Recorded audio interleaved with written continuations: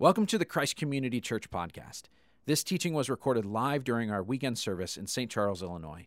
We invite you to join us in person any weekend in St. Charles, DeKalb, Aurora, or Streamwood. Learn more at ccclife.org. And now, enjoy the message. Well, if you ever get up to Lake Geneva, how many of you have been up to Lake Geneva? Okay, most of you.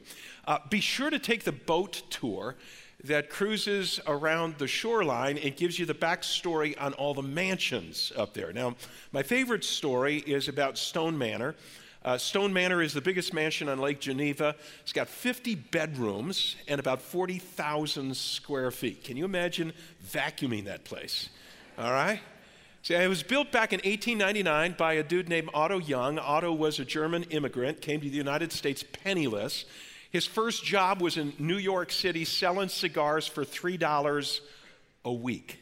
$3 a week. He made enough money to move with a new bride to Chicago and open a jewelry store. Now, Chicago had just gone through the Great Fire. This was recently after 1871, and so most of the city had been burned to ash.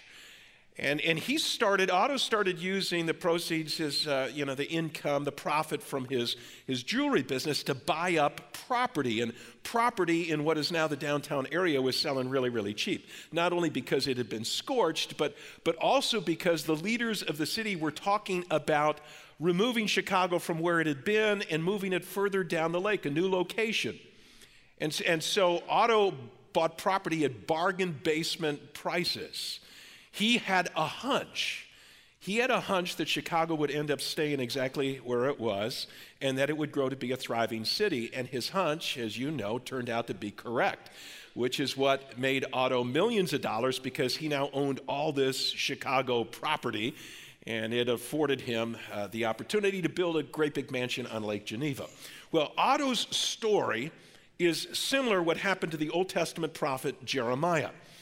Jeremiah invested in some property that was initially worthless, but sometime later its value skyrocketed. So I want you to turn with me to Jeremiah chapter 32.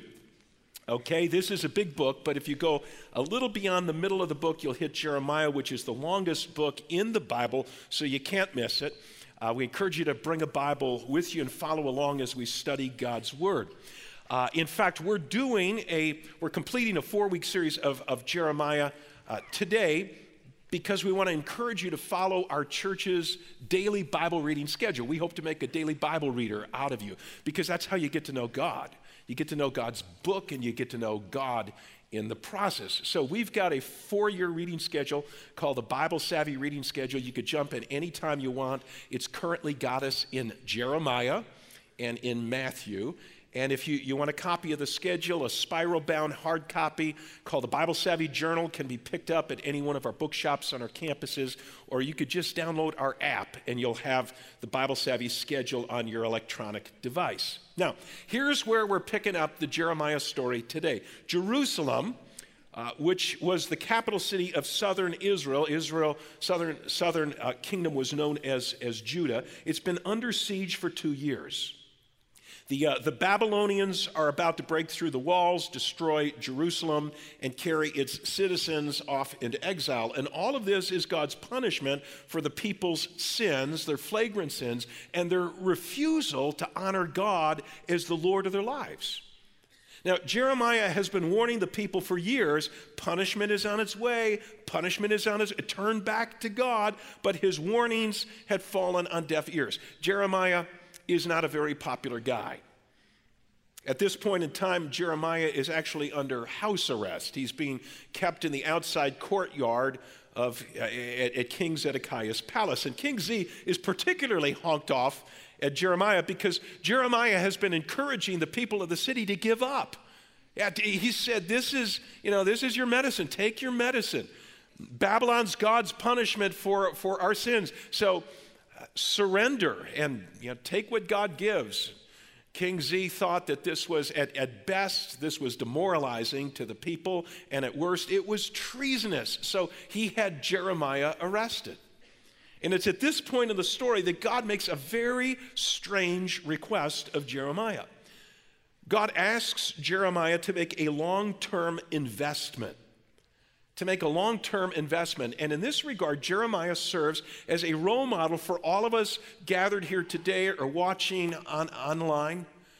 You know, that we would be long-term investors and at some point in the future enjoy potential payoffs that are far bigger than those that Otto Young ever experienced or Jeremiah of Jerusalem. So today, 3 steps to long-term investing, and you get a sense of what I mean by long-term investing as we go. If you haven't taken the outline from your program yet, I encourage you to do so and jot down these 3 steps so that you could be sure you're becoming a long-term investor. So step number 1, obey God's commands. Obey God's commands. Now, if your Bible is open to Jeremiah 32, we're going to pick it up at verse 6. So Jeremiah said, the word of the Lord came to me. Hanamel, son of Shallum, your uncle, is going to come to you and say, buy my field at Anathoth, because as nearest relative, it's your right and duty to buy it. I want you to drop down to the last line of verse 8. I knew that this was the word of the Lord. So I bought the field at Anathoth from my cousin Hanamel and weighed out for him 17 shekels of silver. I signed and sealed the deed, had it witnessed, and weighed out the silver on the scales. Now drop down to verse 14.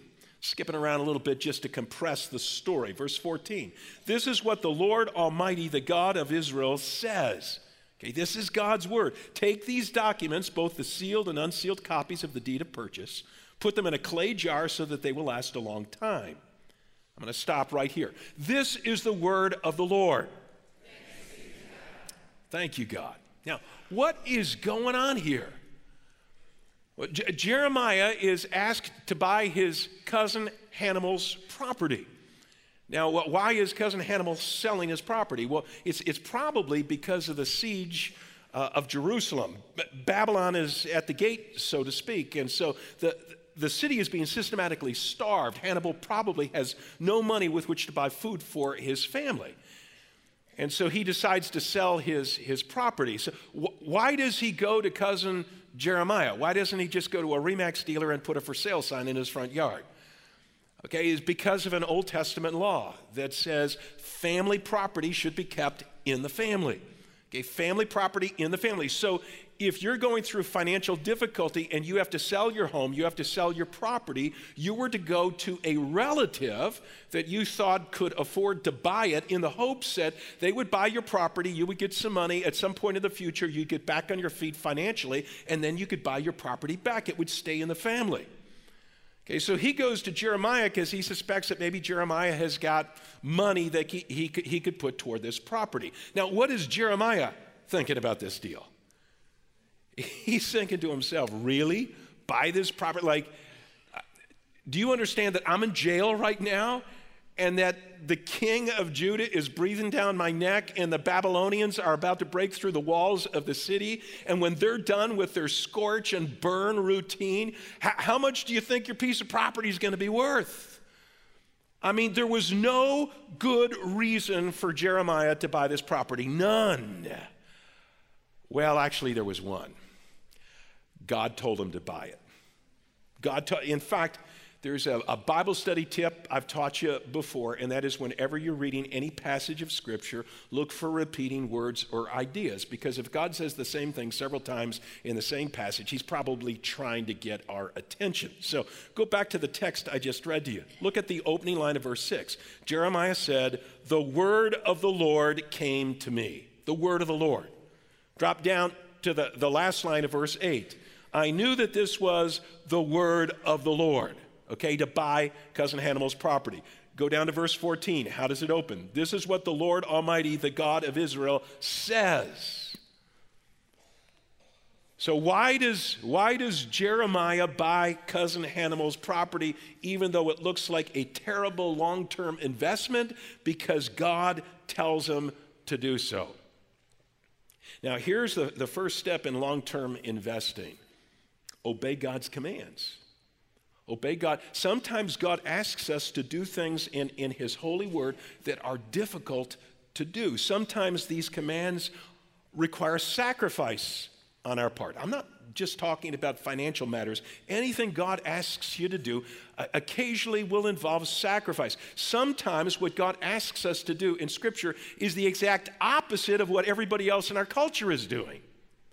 Now, sometimes God's commands don't make sense to us at the time. We see it in Scripture and we say, well, that seems lame. Sometimes there are 100 other things that we would rather do or we got going on in our lives. We can't take time to obey this command that God has given us in His Word. But if God asks us to do something, friends, it's a good thing. It's a wise investment to do it. Let me give you some examples here. Maybe you're in a difficult marriage today. Okay, you go to your friends. What do your friends say? Your friends say, get out of it. Your friends say, you deserve to be happy. Find yourself somebody new, somebody who can make you happy. You go to God's Word. What does God's Word say? Well, if you've been following the Bible Savvy reading schedule, you know the answer to this question because we're going through Matthew and Jeremiah. And Matthew 19 that we read this last week, Jesus says, marriage is for keeps. Now, as you go through the Bible, there are only a few exceptions to this marriage is for keeps rule. Adultery, abandonment, abuse. But otherwise, God's Word says, hang in there, work on the marriage. And if your partner's not willing to tango, then at least work on yourself. This is why at Christ Community Church we have a marriage recovery course, marriage enrichment course called Re-Engage that we offer at Care Night because we believe God wants to restore broken marriages. Did you know studies have been done, this is a researched item here, that if a couple labels itself as unhappy, we're unhappily married, but they will stay married, in 5 years' time, things will change and they'll say they're happily married. Most couples who say they're unhappy today say that if they hang in there and work on it just a little bit, they end up happy. So obeying God's command for marriage looks like a good long-term investment. Okay, what else might God's Word command you to do that seems difficult, seems unreasonable right now? I'll bet you can think of something. You know that God wants you to do and you're thinking, oh, this would be so hard. How about this one? Matthew 5, verse 44, Jesus says, pray for those who abuse you. Pray for those who've hurt you. You say, yeah, pray. God, make them miserable. Now, I don't think that's the prayer Jesus had in mind, all right? Obey God's commands. Are you looking, as you read the Bible daily, which I hope you become a daily Bible reader, are you looking for these directives in Scripture? Are you coming up with personal applications? You don't just read it and close the book. You say, what is it God wants me to do with what I've read? And some of you I know are thinking, I've tried that and it's really hard. How do you go from text to real life? And if you struggle in that area, I wrote a short, 4 or 5 chapter book called Walk. And you could pick it up at Resource, and it'll help you make applications from what you read. Now, I've got a good friend. His name is Christopher Yuan. Christopher and I have been buds for years, and some years ago, Christopher was one of the most successful drug dealers on the East Coast. He was also majorly into the gay party scene. And he got busted and thrown into jail. And one day as he was walking back to his jail cell, he looked in a trash can and somebody had discarded a Bible. So he fished it out and he began to read it every day and eventually surrendered his life to Christ. Now, the minute Christopher surrendered his life to Jesus, he knew that his drug dealing days were over. But what about his gay lifestyle? So he goes to the prison chaplain and he says, what does God say about this? And the prison chaplain says, well, God says homosexuality is fine. And Christopher says, well, this didn't sound right to me. So he went back to the book and he started looking through the book. And he discovered from the opening pages of Genesis, God says that a sexual relationship is to be reserved for a man and a woman. And not just any man and woman, but a man and woman who are committed to each other for life. They're married, a married man and woman. He gets to the New Testament and he finds that Jesus endorses this same pattern. He says, yeah, sexuality, that's what it's a man and it's a woman in a married relationship for life. And Christopher realizes this is going to be really tough to obey. Okay, just because he surrendered to Christ didn't mean that his same-sex attractions went away. But Christopher determined that he was going to obey God. In fact, he would remain single, free of sexual attachments, if that's what it took to walk in holiness to God. And if you read his autobiography, which I would recommend to you, came out a few years ago, Out of a Far Country. Great story. Christopher says this is the hardest and the best decision he's ever made, that he's going to obey God and see what happens. Now, maybe controlling your sexuality is an area in which you have a hard time obeying God. Whether you, like Christopher, you're same-sex attracted, or maybe you're heterosexual and you're dating and it's difficult to say no to a sexual relationship, even though you know what God says on that score. I got to tell you, friend, this is a long-term investing issue. See, if you insist on doing what feels good to you today, you will forfeit God's reward, what he's got in store for you in the future. Now, more about those rewards as we go along. Long-term investing begins with looking for God's directives in Scripture and obeying them, even though this may be difficult to do. Now, for Jeremiah, this obedience was a financial matter. God directed him to buy his cousin's property. Certainly not the thing that Jeremiah would typically want to do with his money. You know, money is one of those areas in which we're all tempted to do what feels good in the moment instead of obeying God's clear commands about generosity. See, the Bible teaches that our generosity begins. This is the minimal starting place the Bible teaches, with 10% of our income going back to the Lord's work. You know, your local church and its ministries, feeding the poor, making sure that the good news of Jesus gets spread around the world. This is a long-term investment because the benefits, listen to me, the benefits of giving money away are not immediately apparent, right? Not immediately apparent. This is why we resist giving. We say, well, wait a second, give 10% of my income every paycheck? How am I going to pay my bills? Give 10% of my income away to the Lord's work, then how can I enroll my kids in all the activities that they want to do, from traveling sports to private school to, give away 10% of my income right off the bat? How can I pay for the things that make me happy, for vacations and new cars and weekend getaways and Bears tickets? And Bears tickets will probably not make you happy these days, all right? Just saying. Obeying God with regard to money requires a long-term investing mindset. If we insist on living for today and spending our money accordingly, then we will forfeit what God has in store for us in the future. You get it? Good. Obey God's commands. Number 2, believe God's promises. Believe God's promises. Let's go back to verse 32. I want to pick it up at verse 14. Okay, this is what the Lord Almighty, the God of Israel, says. Take these documents. Okay, he has just purchased his cousin's property, and he's got these documents, both the sealed and unsealed copies of the deed of purchase, and put them in a clay jar so that they will last a long time. For this is what the Lord Almighty, the God of Israel, says. Here's God's promise. Houses, fields, and vineyards will again be bought in this land. So God's making Jeremiah a promise. He's saying, Jeremiah, obey me, and here's the promise down the road. And he spells it out. Now, I'm going to summarize the second half of Jeremiah 32. It would take too long to read the entire second half of this chapter. But God says, yeah, my punishment's coming. Okay, the Babylonians are going to break through the wall. They're going to destroy the city. They're going to carry citizens off into exile. However, after a period of time, my promise is to return the exiles to Jerusalem, to restore the city and the land round about it. And at that time, Jeremiah, your property is going to skyrocket in value. See, this was a great promise for Israel. It was a great promise for Jeremiah. Drop down to verse 42. I'll read a little bit more of the promise to you.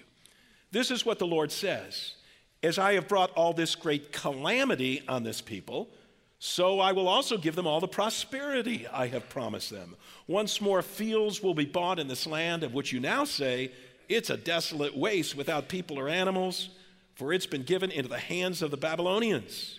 Now, fields will again be bought for silver. Deeds will be signed, sealed, and witnessed in the territory of Benjamin, in the villages around Jerusalem, in the towns of Judah, in the towns of the hill country, of the western foothills, and of the Negev. In other words, everywhere, because I will restore their fortunes, declares the Lord. This is God's promise, and it's a great one for Israel by and large, but especially good for Jeremiah, who's just put his money down on property that's it's totally wasted. And God says, no, not wasted. Now, here's what's coming down the road. I'm going to restore Israel, and at that time, Jeremiah, your property is going to be extremely valuable.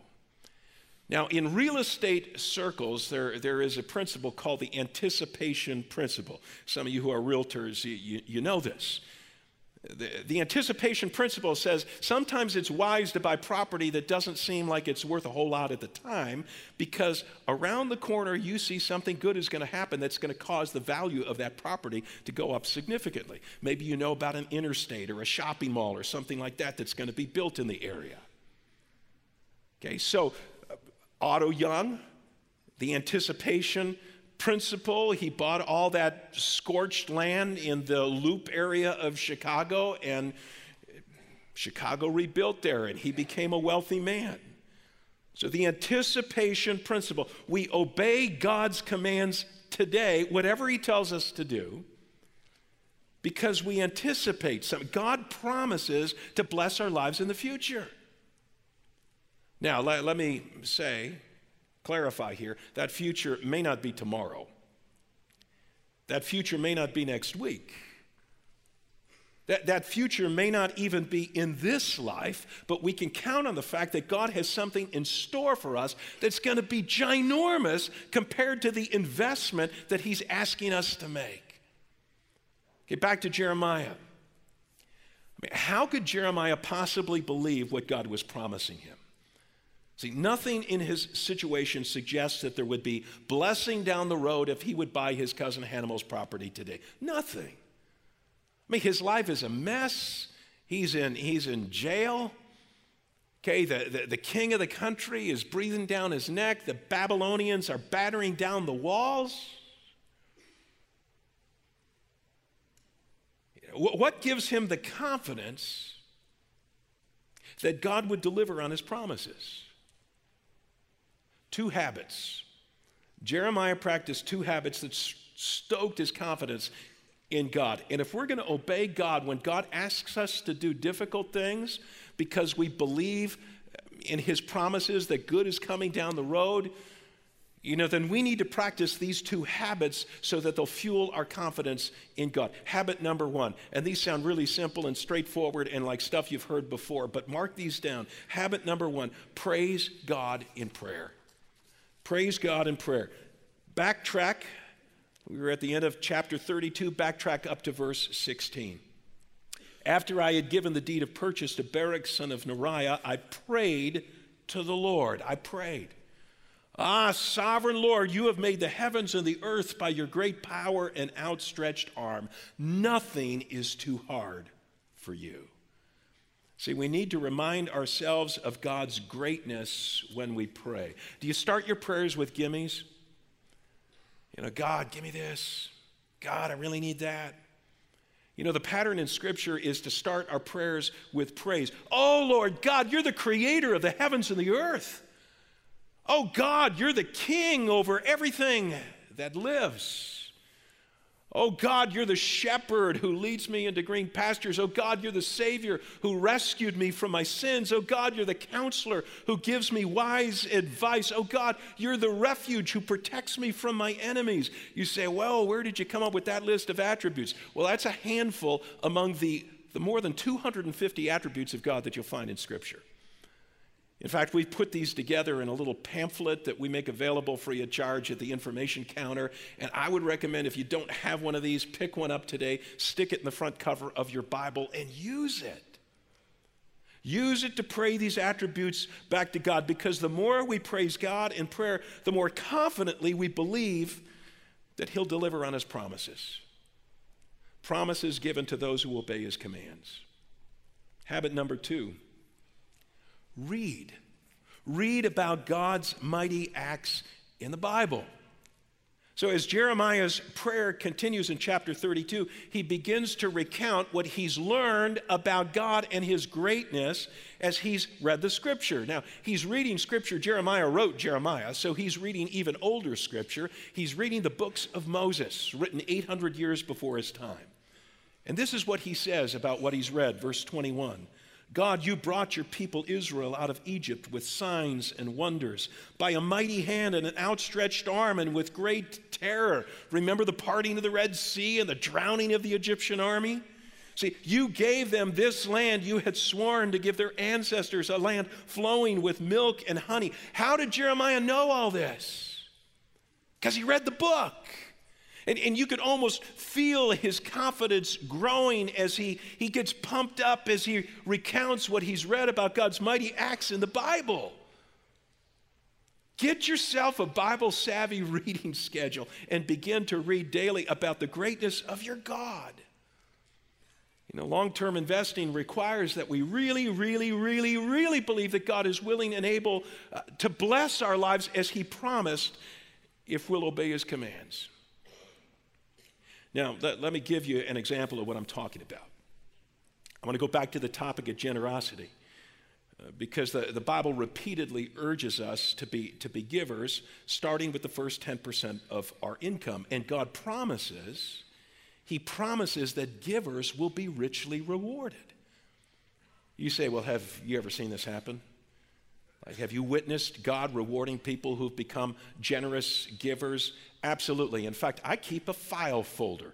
Every time somebody sends me a letter, a hard copy letter or an email, I make a hard copy out of it, I slip it into that file folder. My generosity file, I call it, because it's stories of people who started giving and they're amazed at how God has blessed their lives.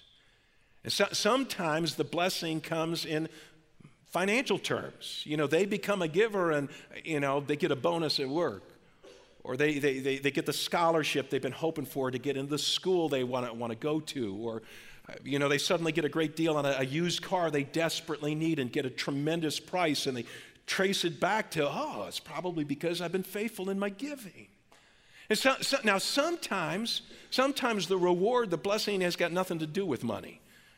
You know, you become a giver. I tell people this all the time. When you become a giver, your spiritual life will skyrocket. Because God says in His Word He's not going to entrust you with spiritual wealth if you can't handle worldly wealth well. So you become a giver and suddenly you begin to experience the peace and the presence of God in your life like you never have before. Or you start seeing answers to prayer, like more answers than you've ever seen in your life. You become a giver and you start experiencing joy. You give to a big year-end project like last year, supplying freshwater wells in West Africa, and you hear the results and it's like, whoa, that's so cool. Or you give to a ministry like Christ Community and your friend comes to church with you and discovers a relationship with Jesus and their life has changed and oh, wow. So this past week I just reached into my generosity file knowing I was going to preach this sermon and just pulled a letter out by random, written to me this last year by a young woman who says that a few years back when she was a high school student in our student ministries, she volunteered to go on a Go Team trip, one of our missions trips. And she said she had no idea how she was going to pay for this, but she had been instructed to send out support letters to friends and family, and she did. But one day at school, a buddy of hers walked up to her. Now, he had not received any of her letters, but he had an envelope in his hand, and he said, here, this is for you for your Go Team trip. And she opened it up. There were $500 in that envelope. A high school friend. She said, where did you get this money? And he said, well, I've been saving it. I've been working at McDonald's the last couple of years, and I figured I could spend this on video games or I could give it to you for the Go Team trip, and I decided to invest in you. Now, she's writing me some years later, and the reason she's writing me is to say that Go Team trip changed my life. She said it was catalytic. It was the beginning. It energized my relationship with God that not only transformed me, but now God's using me to impact others' lives. And I'm thinking to myself, how cool for that kid, the dude who gave the $500. I mean, he could have invested in video games that would now be outdated and sitting on his shelf unused. But instead, he invested in some ministry in the life of a friend, something that changed her life and is now being used to impact others' lives through her. Say, believe God's promises. When God says that there's going to be blessing in your future, if you'll obey him today in whatever area he's calling you to obey, obey, because blessings are coming. Blessings are coming. Number 3, wait for God's reward. Now, the key word in this third point is wait. Wait, wait, wait, wait, wait. Let's go back to Jeremiah 32 one last time. Let me reread verse 14 to you. This is just after Jeremiah has bought his cousin's property. This is what the Lord Almighty, the God of Israel, says. Take these documents, both the sealed and unsealed copies of the deed of purchase, and put them in a jar so they will last a long time. So they will last a long time. Okay, God makes this wonderful promise to Jeremiah. If Jeremiah will obey, if he'll obey God's difficult command to buy his cousin Hannibal's worthless property, God promises to return the people to Jerusalem in the future, at which time Jeremiah's property will be of incredible value. So we call this, friends, delayed gratification. When you say, I'm going to do something now, even though the gratification for what I'm doing, it's not going to come for a while. And I just want to reemphasize this point before we close, because this is how obedience to God often works. You know, we don't get the reward that God promises immediately. We got to wait for it. In Jeremiah's case, it was 70 years before the people were allowed to return to Jerusalem from Babylonian captivity. You say 70 years, by that time Jeremiah would have been too old to enjoy the property he'd bought from Hannibal. Well, in the interest of honest disclosure here, I got to tell you, it's worse than that. He wasn't just old, he was dead. And so now you're saying, well, so he never enjoyed the reward that God had promised. No, I didn't say that. He didn't enjoy the reward in this life. But I am absolutely certain that Jeremiah is alive and well in the presence of Almighty God today, enjoying rewards for every act of obedience in his earthly life. Do you believe that? Do you believe that God's not ever going to owe you anything? He's going to fully pay up on what he promised. If you walk in obedience to him, you may have to wait, but the blessing's coming. I love to tell the story, a couple of farmers. You probably heard me tell this story before. One farmer is a Christ follower, the other one is definitely not. And the Christ follower works really hard 6 days a week, but the 7th day, and he packs up his family and they go to church and they worship God.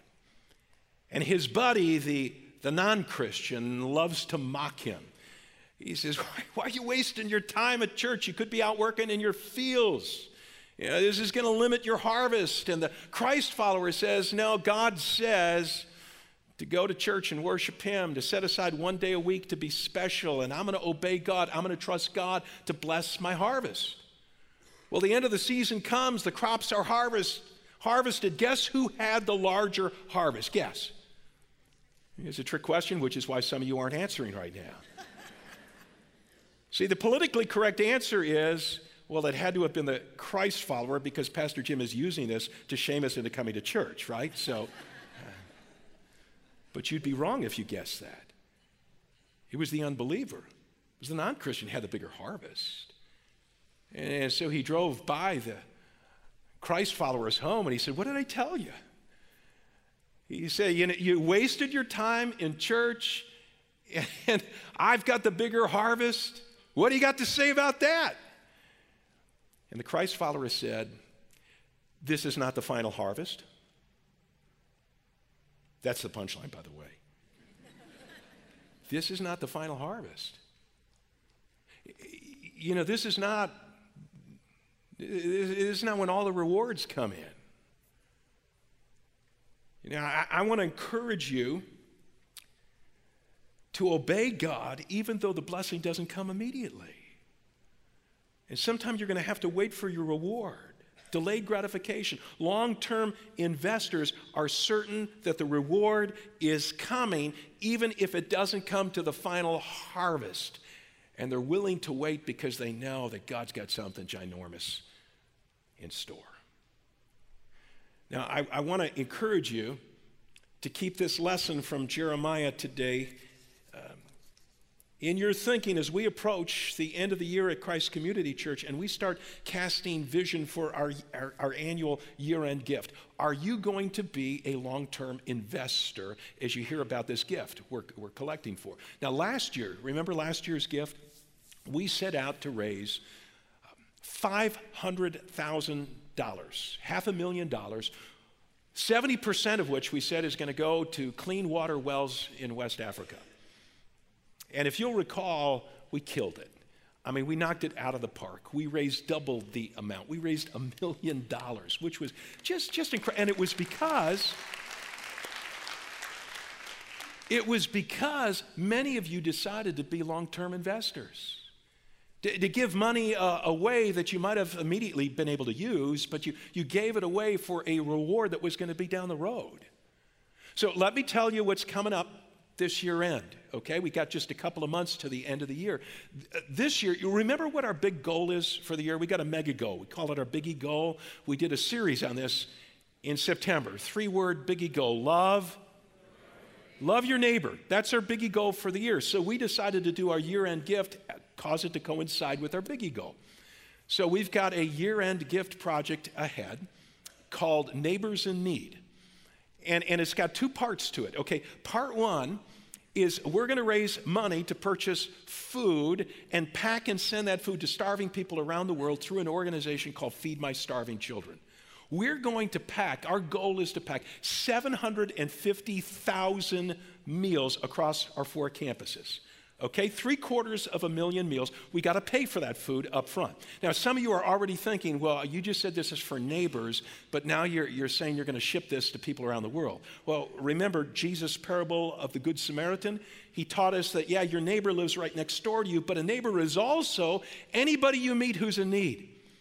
So needy kids in Sierra Leone are your neighbors. Needy kids in Bangladesh are your neighbors.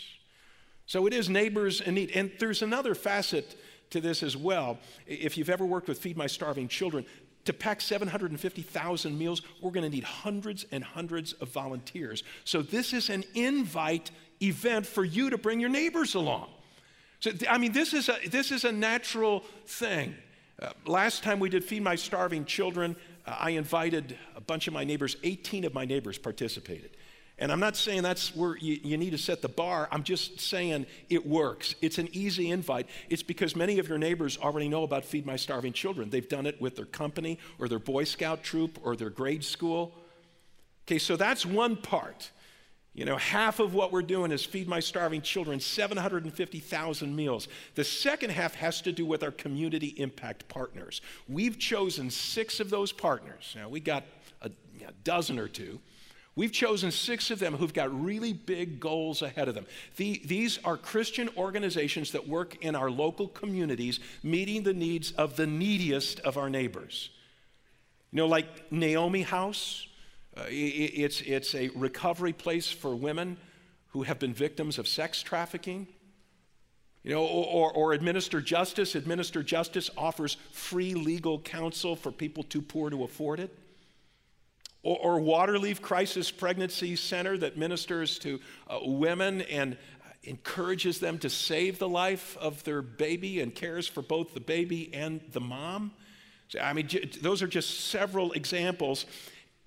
And what we're able to do is going to depend on the size of our gift between now and December 31st. How many meals we pack with Feed My Starving Children, how many of the goals we're able to accomplish with our community impact partners. So I want to challenge you today to do some long-term investing. I want to challenge you today to begin praying today for what God wants you to give. And again, this has to be over and above your regular giving. You can't play the shell game of taking it away from Christ's community to give to these other things, or we'd have to close our doors. Okay, so this is over and above. What will God lead you to give? Will it be $50, $100, maybe $500, $1,000 maybe it'll be $5,000 or $10,000. Some of you have the capacity to give $5,000 or $10,000. What are we going to do? What are we going to see God accomplish? What rewards await us if we'll obey God in this regard? I want you to pray with me. Let's bow our heads in prayer. You know, God promises to reward your generosity, friends. Could be immediately, could be sometime in the future. It could be financially, or it could be in some even more significant way. Will you become a giver this Christmas season? Now, in just a moment, we're bowed before God. We're quieting our hearts, getting ready for communion. And communion is just a wonderful thing to celebrate on the heels of a sermon like this. Because you know who our supreme model is, our role model when it comes to long-term investing? It's Jesus Christ. You know, Jesus was asked by God the Father to do something very, very difficult, to take the penalty for our sins on the cross. And Jesus obeyed. He laid down his life. Why did he do that? Well, because there was a promise. There was a promise of a tremendous reward. By dying on the cross, Jesus would purchase our salvation. Everyone who surrenders to Christ can be saved from their sin's penalty, can be given new life that begins the minute you surrender to Christ. Hebrews 12, verse 2 says, for the sake of the joy set before him, Jesus endured the cross. You say, joy?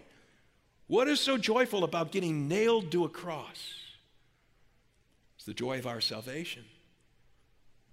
It's the delayed gratification of being able to look down the corridor of time 2,000 years and see you sitting in church at Christ's community as a follower of his, as a person who's been bought with his blood, as a person whose life is being changed from the inside out.